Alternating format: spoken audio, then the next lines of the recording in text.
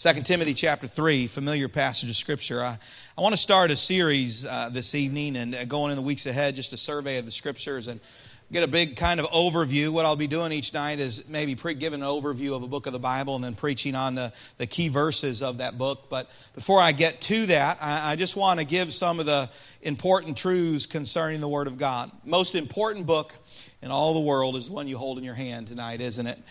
The Scripture, the inspired Word of God. And we're going to look at that tonight. 2 Timothy chapter 3, verse 16. 2 Timothy chapter 3 and verse 16. And when you find that, go to 2 Peter chapter 1. 2 Peter chapter 1 and verse 16. And 2 Peter chapter 1 and verse 16. Stand with me one time if you would. 2 Peter 1 and verse 16 says this. It says, "For we have not followed cunningly devised fables when we made known unto you the power of the coming of our Lord Jesus Christ, but were eyewitnesses of His majesty." What a thing it must have been to be there and be a witness of what God did. Specifically, the Mount of Transfiguration that Peter would speak of. "For he received from God the Father honor and glory, when there came such a voice to him from excellent glory, This is my beloved Son, in whom I am well pleased. And this voice which came from heaven we heard when we were with him in the holy mount. We have also a more sure word of prophecy, even more than the fact that they had been there and they had seen it. Whereunto ye do well, that ye take heed as unto a light that shineth in a dark place, until the day dawn and the day star arise in your hearts. Knowing this first, that no prophecy of the Scripture is of any private interpretation. For the prophecy came not in old time by the will of men, but holy men of God spake, as they were moved of the Holy Ghost." 2 Timothy 3 verse 16 says, "All Scripture is given by the inspiration of God and is profitable for doctrine, for reproof, for correction, for instruction in righteousness, that the man of God may be perfect, thoroughly furnished unto all good works." Lord, we love you. Bless our time together. We ask these things in Jesus' name. Amen. You may be seated. I'm thankful for the Bible. How many of you have a specific verse maybe at one time or another God has used to speak to your heart? He's used it to be an encouragement to you, to convict you. Maybe it's a scripture that carried you through a tough circumstance. And I am so thankful for the Bible. I can't count the number of times when God gave me a verse in my personal devotions or in a message or a lesson that I heard that was exactly what I needed. Sometimes He gave it to me before I needed it. Anybody have God give you something before you needed it? And the next day, the next week, all of a sudden, the Lord reminded you of something He had given you earlier, and God carried you through. God gives us His incredible, incredible Word of God. I don't know, we would be in trouble without the Word of God, wouldn't we? In other words, you could look out at creation and you can see that there was a God, but you would have no clue who He was. I mean, you could look out at creation and see the detail of it and all the details that go into it, and you can see there must have been a creator. There has to be a creator. There has to be a designer. You could look at it in creation. You could look at it in history. You could look within in our consciousness and say there must be Him, but you would have absolutely no clue who He was. Can you imagine wandering through life knowing that there had to be someone who made you, but you have no idea who He was? You certainly would have no idea of what He did for you and how much He loved you.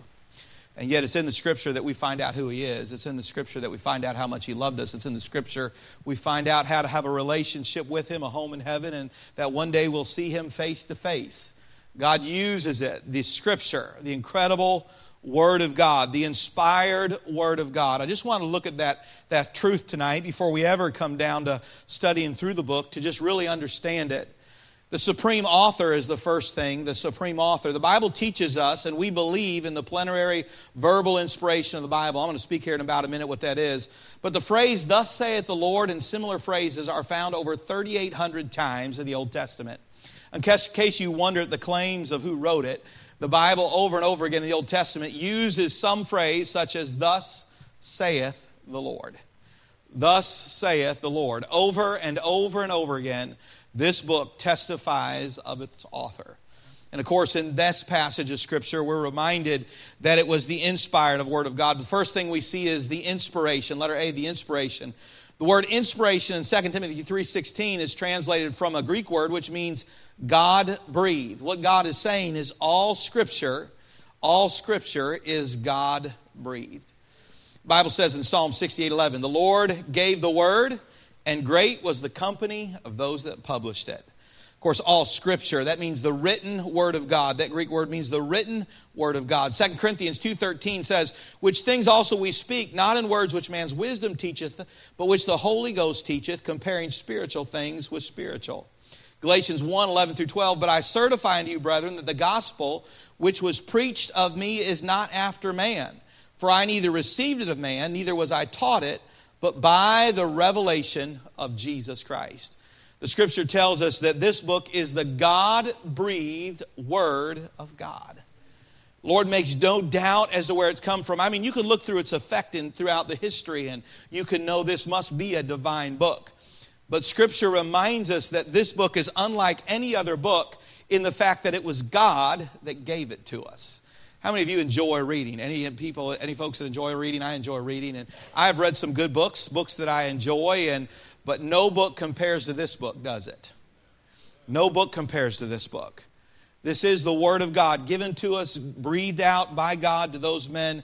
It is a verbal, the verbal inspiration of God's Word. The Word of God is a God-breathed. The word verbal means by means of words, in case you didn't know what that was, all right? 2 Timothy 23:2 says, the Spirit of the Lord spake by me, and His Word was in my tongue. 1 Corinthians 2:13, which things also we speak, not in words which man's wisdom teacheth, but which the Holy Ghost teacheth. They were the words that God gave them. Men and brethren, this Scripture must needs have been fulfilled, which the Holy Ghost by the mouth of David spake before concerning Judas. You know what the Lord is telling us? That He gave them the words. This is important. Some people believe in inspiration is like what an artist might have demonstrated. They were inspired to do some great work of art, and so as they accomplish some great feat, or some athlete who accomplishes some great feat just because they were inspired to do something. But that is not what God means when He says the word inspiration. He means the God-breathed, verbal Word of God. That God would whisper in the ear or lean over into the heart of man and give them the words that they should write. That I could pick up this page and know that it's not the thoughts of Paul, but it is the thoughts of God. That He gave Paul these words to write that we would read tonight, and he would give those over 40 different men over a period of 1,500 years that God would use to give us the incredible and inspired Word of God. God has given us His Word. It is an inspired Word. It is a verbal Word. It is a word for word that He gave man. The word plenary means full. It means it's referring to the full, that all of it came from Him. Matthew 4:4. But He answered and said, it is written, man shall not live by bread alone, but by every word that proceedeth out of the mouth of God. Every word. Proverbs 30 verse 5 says, every word of God is pure.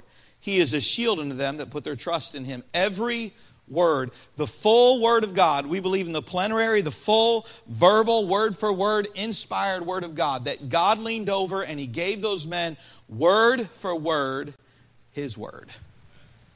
Not some thought that He randomly gave them, but He gave them the actual Word of God. It's not a natural inspiration or some folks that were moved to do some great work. It's not a partial inspiration in terms of, parts of it are the Word of God. It's not a conceptual inspiration that means that some of their thoughts, that God gave them the thoughts and they put the words down. No, it is the very Word of God.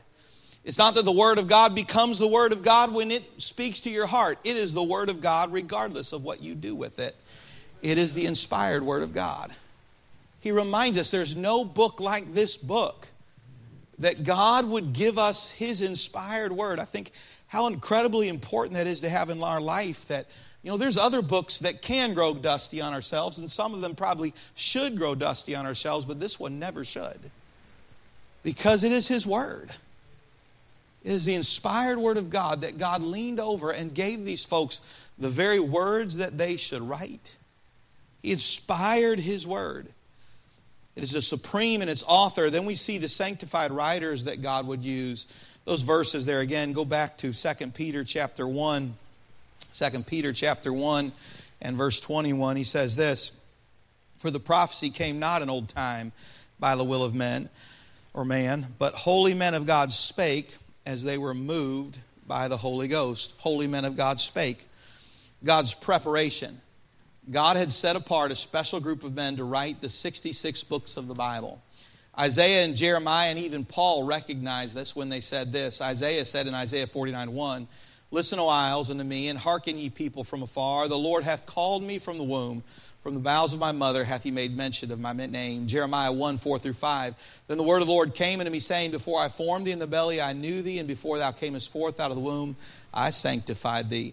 Galatians 1:15-16. "But when it pleased God, who separated me from his mother's womb, and called me by his grace, to reveal his Son in me, that I might preach him among the heathen, immediately I conferred not with flesh and blood." God over and over again has chosen men, or chose these 40 different men to give us the inspired Word of God. He's given it to us. He's prepared them. I think of how he would use each one of them individually. You ever read through certain books of the Bible and notice the difference in the people? As a matter of fact, you'd come over to our orchestra tonight, and if you were to pick up a trumpet, or if you were to pick up a flute or whatever, you could have the same person go from the trumpet to a saxophone to the flute, and you could have you could have the same breath and the same note, but a different sound, couldn't you?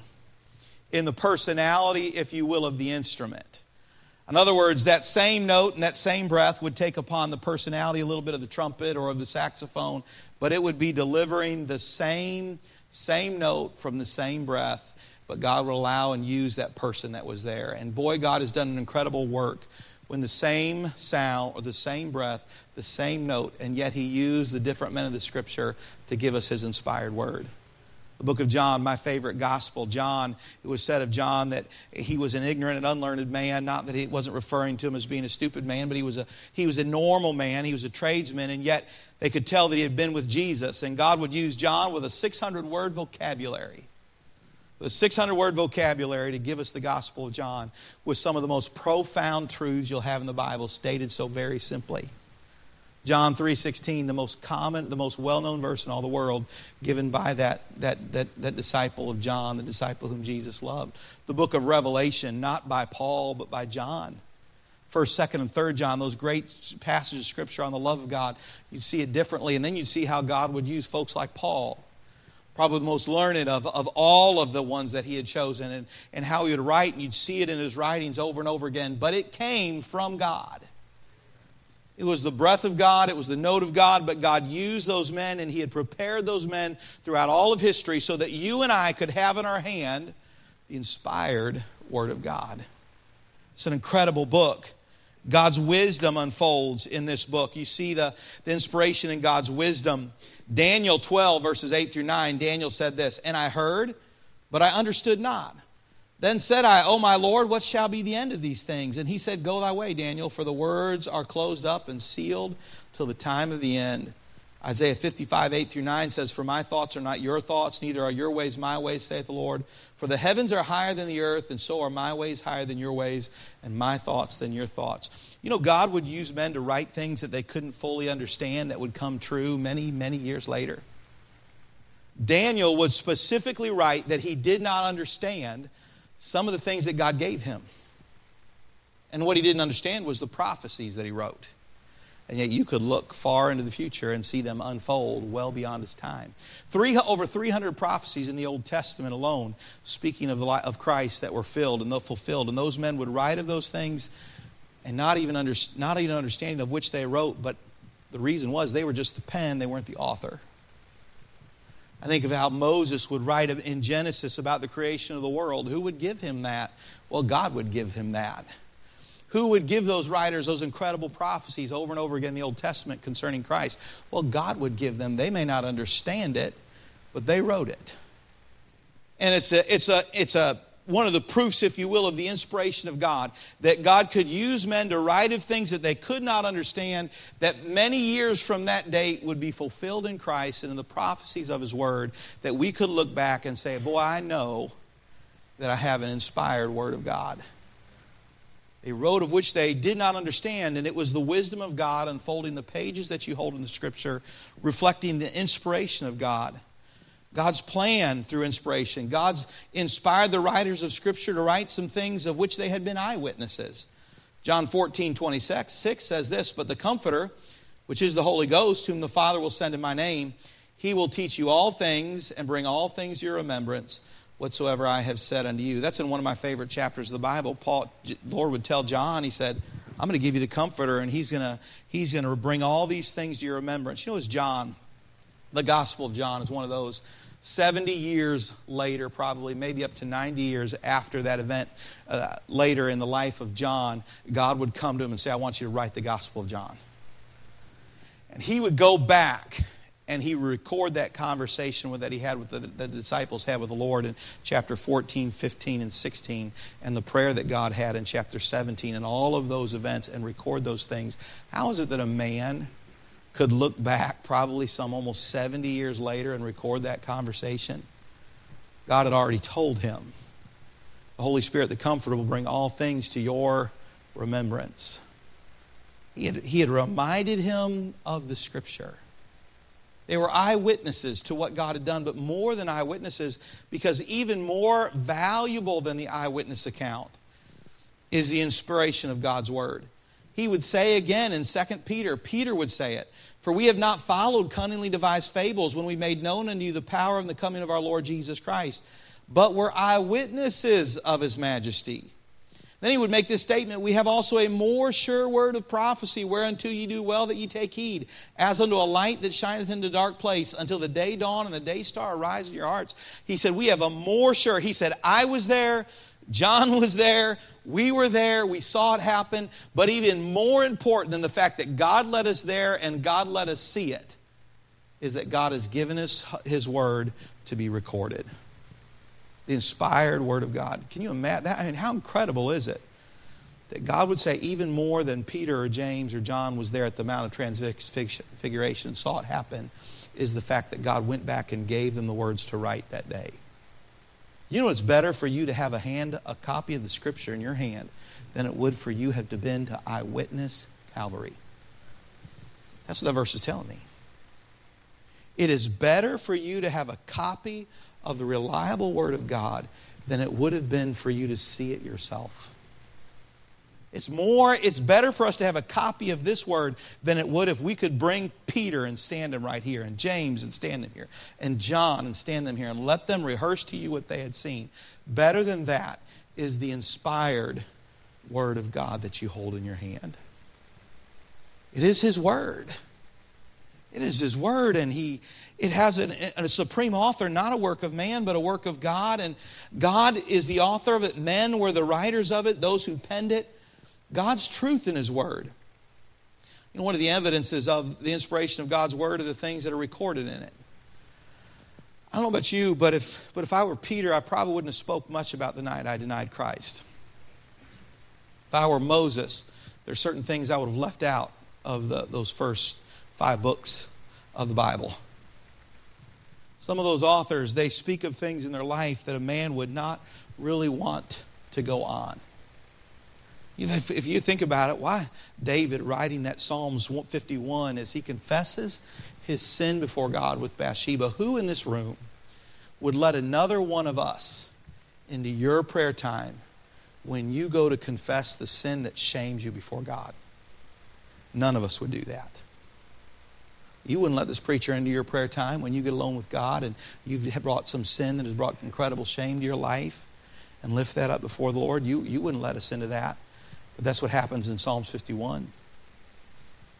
God lets us see that prayer of David as he confesses his sin with Bathsheba before the Lord. Man doesn't do that, but God does that.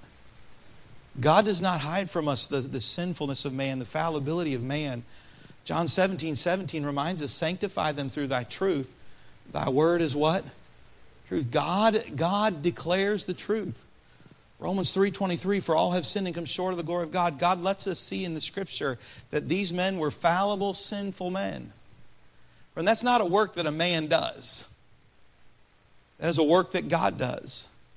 The wisdom of God, as God lets these things unfold from Scripture, we see the supreme author and the inspiration, the verbal word and the plenary full word of God, and the men that He used to give that preparation of them, the wisdom that He gave them, the plan that was there, and the truth that was there. Then we see these specific proofs. Here's just a few of them, but Some of the proofs of inspiration, specific proofs, I didn't record them. There's over 300 prophecies concerning Christ, but here's just a few of the fulfilled prophecies of the Bible. Christ's virgin birth, obviously the first time that's given is in Genesis 3:15. And I will put enmity between thee and the woman, and between thy seed and her seed. It's the only time in the Bible when the Lord speaks of the seed of a woman, because the seed comes from a man. Why did he speak the seed of a woman? It was the virgin birth of the Lord Jesus Christ, who had bruised the head of the serpent. It shall bruise thy head, and thou shalt bruise his heel. Isaiah 7:14. Therefore the Lord himself shall give you a sign. Behold, a virgin shall conceive and bear a son, and shall call his name Emmanuel. Of course, in the book of Luke, the Christmas story, we see that the Lord was born of a virgin and a woman named Mary. Prophecies given thousands of years prior, fulfilled in the New Testament. Christ's birthplace, Micah 5:2. But thou, Bethlehem Ephratah, though thou be little among the thousands of Judah, yet out of thee shall he come forth unto me that is the ruler in Israel, whose goings forth have been from old, from everlasting. Luke 2:4. And Joseph went up out of Galilee, out of the city of Nazareth, into Judea, unto the city of David, which is called Bethlehem. Prophecy.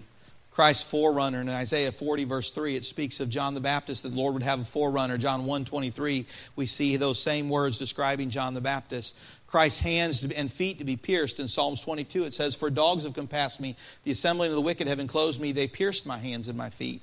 John 20:25, the other disciples therefore said unto him, we have seen the Lord. But he said unto them, except I shall see in his hands the prints of his nails, and put my fingers in the prints of the nails, and thrust my hand into his side, I will not believe. Christ's cry at the cross in Psalms 22:1, my God, why hast thou forsaken me?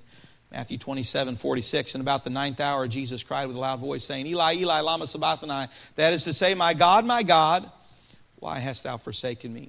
Casting lots for Christ's vesture. Psalms 22:18, they part my garments among them and cast lots upon my vesture. Matthew 27:35, and they crucified him and parted his garments, casting lots, that it might be fulfilled which is spoken by the prophets. They parted my garments among them, and upon my vesture they did cast lots. I won't read the remainder of these. But over 300 times, friend, concerning the life of Christ, a prophecy was given, and in the New Testament it was fulfilled. And yet God would use over 40 different men over a period of 1,500 years to give us those things.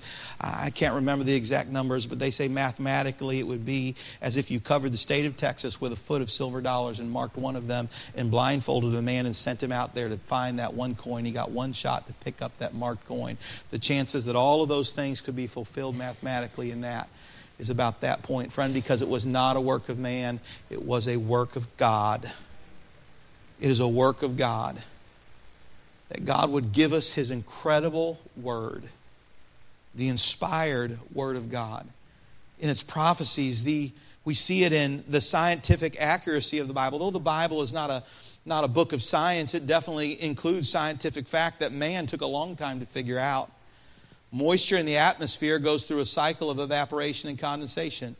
Psalms 135:7, he causeth the vapors to ascend from the ends of the earth. He maketh lightnings for rain, and he bringeth the wind out of his treasuries. The earth is spherical in shape. Isaiah 40:22, it is he that sitteth upon the circle of the earth. Boy, man was trying to figure that out for a while. The earth rotates upon its axis. Job 38:13-14, that it might take hold of the ends of the earth, that the wicked might be shaken out of it. It is turned as a clay to the seal. That the earth would spin that way. The earth suspended in space. Job, without a telescope, would say in Job 26:7, he stretcheth out the north over the empty place, and hangeth the earth upon nothing. Boy, he never made it. It wasn't Elon Musk. He never made it into space, and yet he had that from God. Tides vary in the late evening and early morning hours. Job 26:10, he that compasseth the waters with bounds, until the day and the night come to an end. The stars cannot be numbered. The Bible says in Jeremiah 33:22, as the hosts of heaven cannot be numbered. In 130 BC, a fellow counted I'm going to say a fellow because I can't pronounce his name, all right? 1,000, I'll show it to you later if you want to see it. 1,022 stars he counted. In AD 200, someone told him he was wrong. He counted 126 stars, or 1,026 stars. We know, man would say today, they cannot be counted. God said they couldn't be counted long before man ever figured that out. The atmosphere has weight, Job 28:25, to make the weight for the winds. Brother McCormick, you mentioned this earlier. The blood sustains life, for the life of the flesh is in the blood. Over and over and over again, the Bible proves something. It had a divine author. It had a divine author. It is not something that some man could sit down with pen and paper and put together. It is a work of God. The inspiration of God. And it has a supreme author. It has set apart men, and it does a supernatural work. Look at the work that it does in our life, and we'll be finished tonight. First of all, there's a saving power to His Word. Ephesians 2:8-9 says, "For by grace are you saved through" what? Faith, and that not of yourselves, it is the gift of God, not of works, lest any man should boast. Romans 10:17 tells us where faith comes from. So then faith cometh by hearing, and hearing by the what? The Word of God. 1 Peter 1:23, "Being born again, not of corruptible seed, but of incorruptible, by the Word of God, which liveth and abideth forever." Hey, for by grace are you saved through faith. What is that faith resting in? Is it some random faith? No, friend, it's a faith in what God has said in His Word that saves a man. Then when it declares a man a sinner, they believe that they're a sinner. When it declares that there is a heaven and a hell, they believe that there is a heaven and hell. When it declares that Jesus was the Son of God, that He lived His life without sin, that He died on the cross and He rose again, they believe it. When it declares that it's a free gift, we believe it. When we declare what it says about Him, we simply accept it by faith, and a soul is saved. Why are scriptures assembled on a Thursday morning? Because somebody needs it. Why will missionaries come through here in February? Because people need the Word of God. Why will we go out and knock on the doors? Because people need the Word of God. They need someone to share the gospel, the Word of God with them, that they might know Christ. Because without it, you cannot even be saved. Why does the devil hate it? Number one, he hates God. Because he hates God, he hates your soul. He'd like to see it rot forever in a lake of fire. So over and over again, since the very beginning, he has assaulted God's Word with everything that he can to bring doubt to it and question mark to it. But it is God's Word. There's a sanctifying power to God's Word. We looked at this in our Sunday school meeting tonight, but Hebrews 4:12 says the Word of God is quick. It's alive and powerful. It can change a man. It's sharper than a two-edged sword, piercing even to the dividing asunder of soul and spirit. It does a work in a man's heart and the joints and the marrow, and is a discerner of the thoughts and the intents of the heart. Wherewithal shall a young man cleanse his way? By taking heed thereto according to thy word. Thy word have I hid in my heart, that I might not what? Sin against thee. The Word of God will, when someone puts their faith in what it says of our God, it'll save a man. The Word of God, when someone hides it in their heart and learns it and lives it, it'll change a man. It'll change a man. Does a sanctifying work. This book is unlike any other book in the world. Friend, you could load yourself with book after book and grow knowledgeable and put it ever in your head, and those books never change your life. But this book will change you one way or the other. It'll either draw you closer to God or it'll push you further from Him, because you cannot remain neutral with His Word. When it comes in and speaks, you will either believe it and be drawn near to the Lord, or you'll reject it and go further from Him. You cannot remain in neutral territory with God's Word. It will not return void. It changes a man. For most of us, I would hope that you could look back at the day you were saved and say, my life is different. And what is at the root of that difference? This book. The work of the Holy Spirit as someone takes a hold of the Word of God. There's no other book like it. We declare ourselves as Baptists, and as Baptists we say this: we believe in Bible authority and all matters of faith and practice. Am I right? The being Baptist is the Bible. We say this is it. This is God's Word. This is what God has said. It is the inspired Word of God. It is verbally. He gave it verbally. It is plenary. It is full. And it is the God-breathed Word of God. And God had set apart a group of men that He would use in miraculous ways to give us the incredible truths of God's Word. And as you turn its pages, its proofs become evident, whether it's in nature, whether it's in history, whether it's in prophecy. This is God's Word. And as a person grabs a hold of it, it has the power to save a soul and to change a soul. To change our life, to shape us and conform us into the image of His dear Son. has an equipping power. Those verses again, in 2 Timothy 3:16 through 17, all Scripture is given by the inspiration of God and is profitable for doctrine, for reproof, for correction, for instruction in righteousness, that the man of God may be perfect, complete, thoroughly furnished unto all good works. You know, friend, what will equip you, prepare you, and ready you for this life? God's Word. Do you know what will equip you, prepare you, and ready you for the next one? God's Word. What is the statement about Bible? It stands for basic instructions before leaving earth. It readies us, whether it's through salvation, so we can avoid the great white throne judgment, or whether it's in preparation in our heart, because one day you and I are going to stand before the judgment seat of Christ and be held accountable for the way we've lived our life. And what has He given me to prepare me for that day? His Word. His Word. I tell you, the best friend you have in life is His Word. The thing you ought to help carry with you is His Word, to memorize it, to meditate on it. This is His Word. Friend, when you think about who His Word, it's no wonder He says to read it, to give attendance to it, to study, to show thyself approved unto God, a workman that needeth not to be ashamed, rightly dividing the word of truth. It's no wonder He said to search it. It's no wonder He said to meditate upon it day and night. It's no wonder He said those things, because it's how we know God. The incredible Word of God. And there's no book like this book. There'll never be another book to it. And by the way, we'll look at this another night. There's not going to be a second volume of it. This is it. He's given us everything we need in His Word. Everything I need for life is in His Word. The Holy Spirit of God within. I think about it when I preach. I mention to it. There's a Holy Spirit that lives inside of this preacher that moved in the day that I was saved. There's a Holy Spirit that's inside of you tonight that moved in the day that you were saved. And there's this Bible you hold in your hand that the Holy Spirit inspired. Is not our prayer tonight that as a preacher preaches from a book that the Holy Spirit inspired, that Holy Spirit who saved and works in him would work through him as His Word is preached, and that Holy Spirit in your heart would teach you the incredible truths of this book. And friend, as you walk out of the door tomorrow, before you walk out of the door, you remember something. There is a book in your home that is unlike any other book. It was given to you by the inspiration of God, that God thought it so important that He leaned over to Moses and said, write. He leaned over to David and said, write.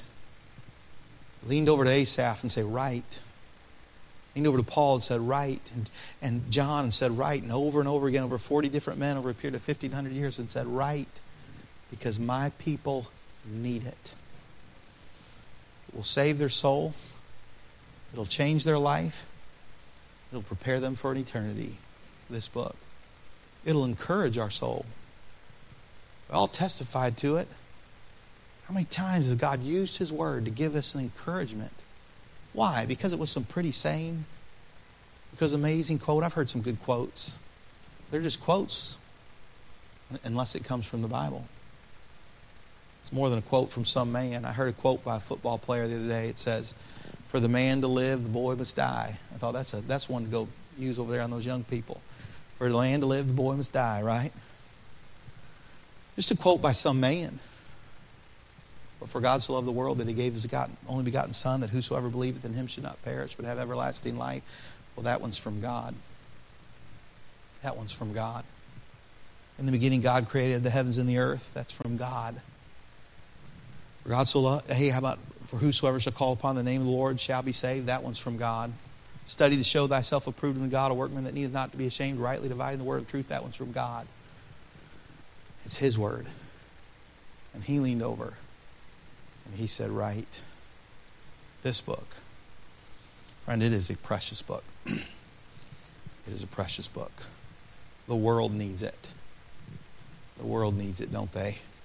So we organize, we give, we plan, and we prepare that we can send, that we can go, because the world needs it. But in all our business of making sure the world gets it, don't you ever forget how much you need it as well. I need it. My salvation is settled, but I'm coming to see my Jesus one day. And this book has everything I need to be ready for that day when I see my Jesus. Let's pray. Lord, I love you and I thank you for your word. I'm thankful for an inspired word of God that we can hold tonight and know that it is your word. It's not a work of man. It's not some fellows who got together and decided to write a book. No, this is one by a divine author. You had some chosen men that you planned and that you would use to write your word.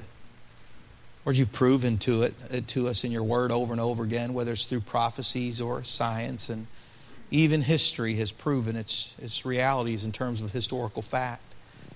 But Lord, even more so what it does in our life, what it did for me in my life that day that I came to know Christ as my Savior. It changed my life.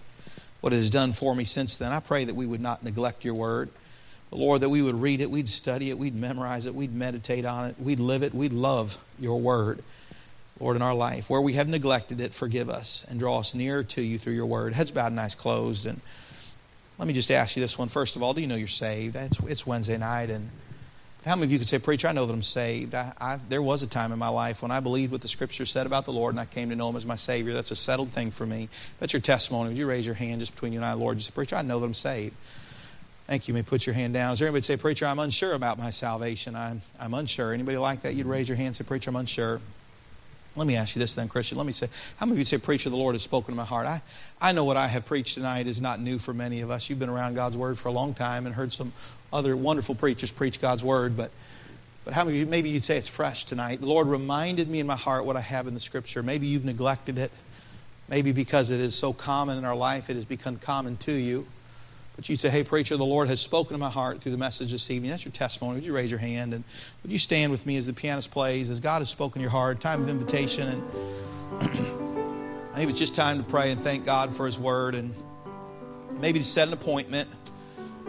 Maybe it's some renewed study God would call you to. When's the last time you chose a book of the Bible to study, or doctrinal truth from it, or some principle from it? When's the last time you really just studied it? But as God has spoken to your heart, do business with the Lord this evening.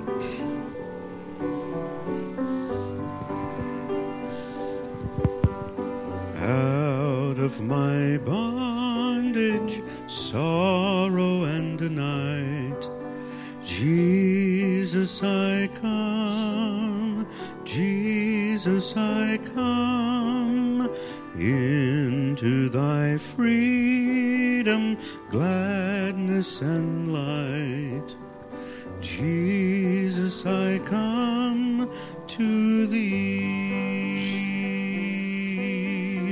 out of my sickness into thy health, out of my want and into thy wealth, out of my sin and into thyself. Jesus I come.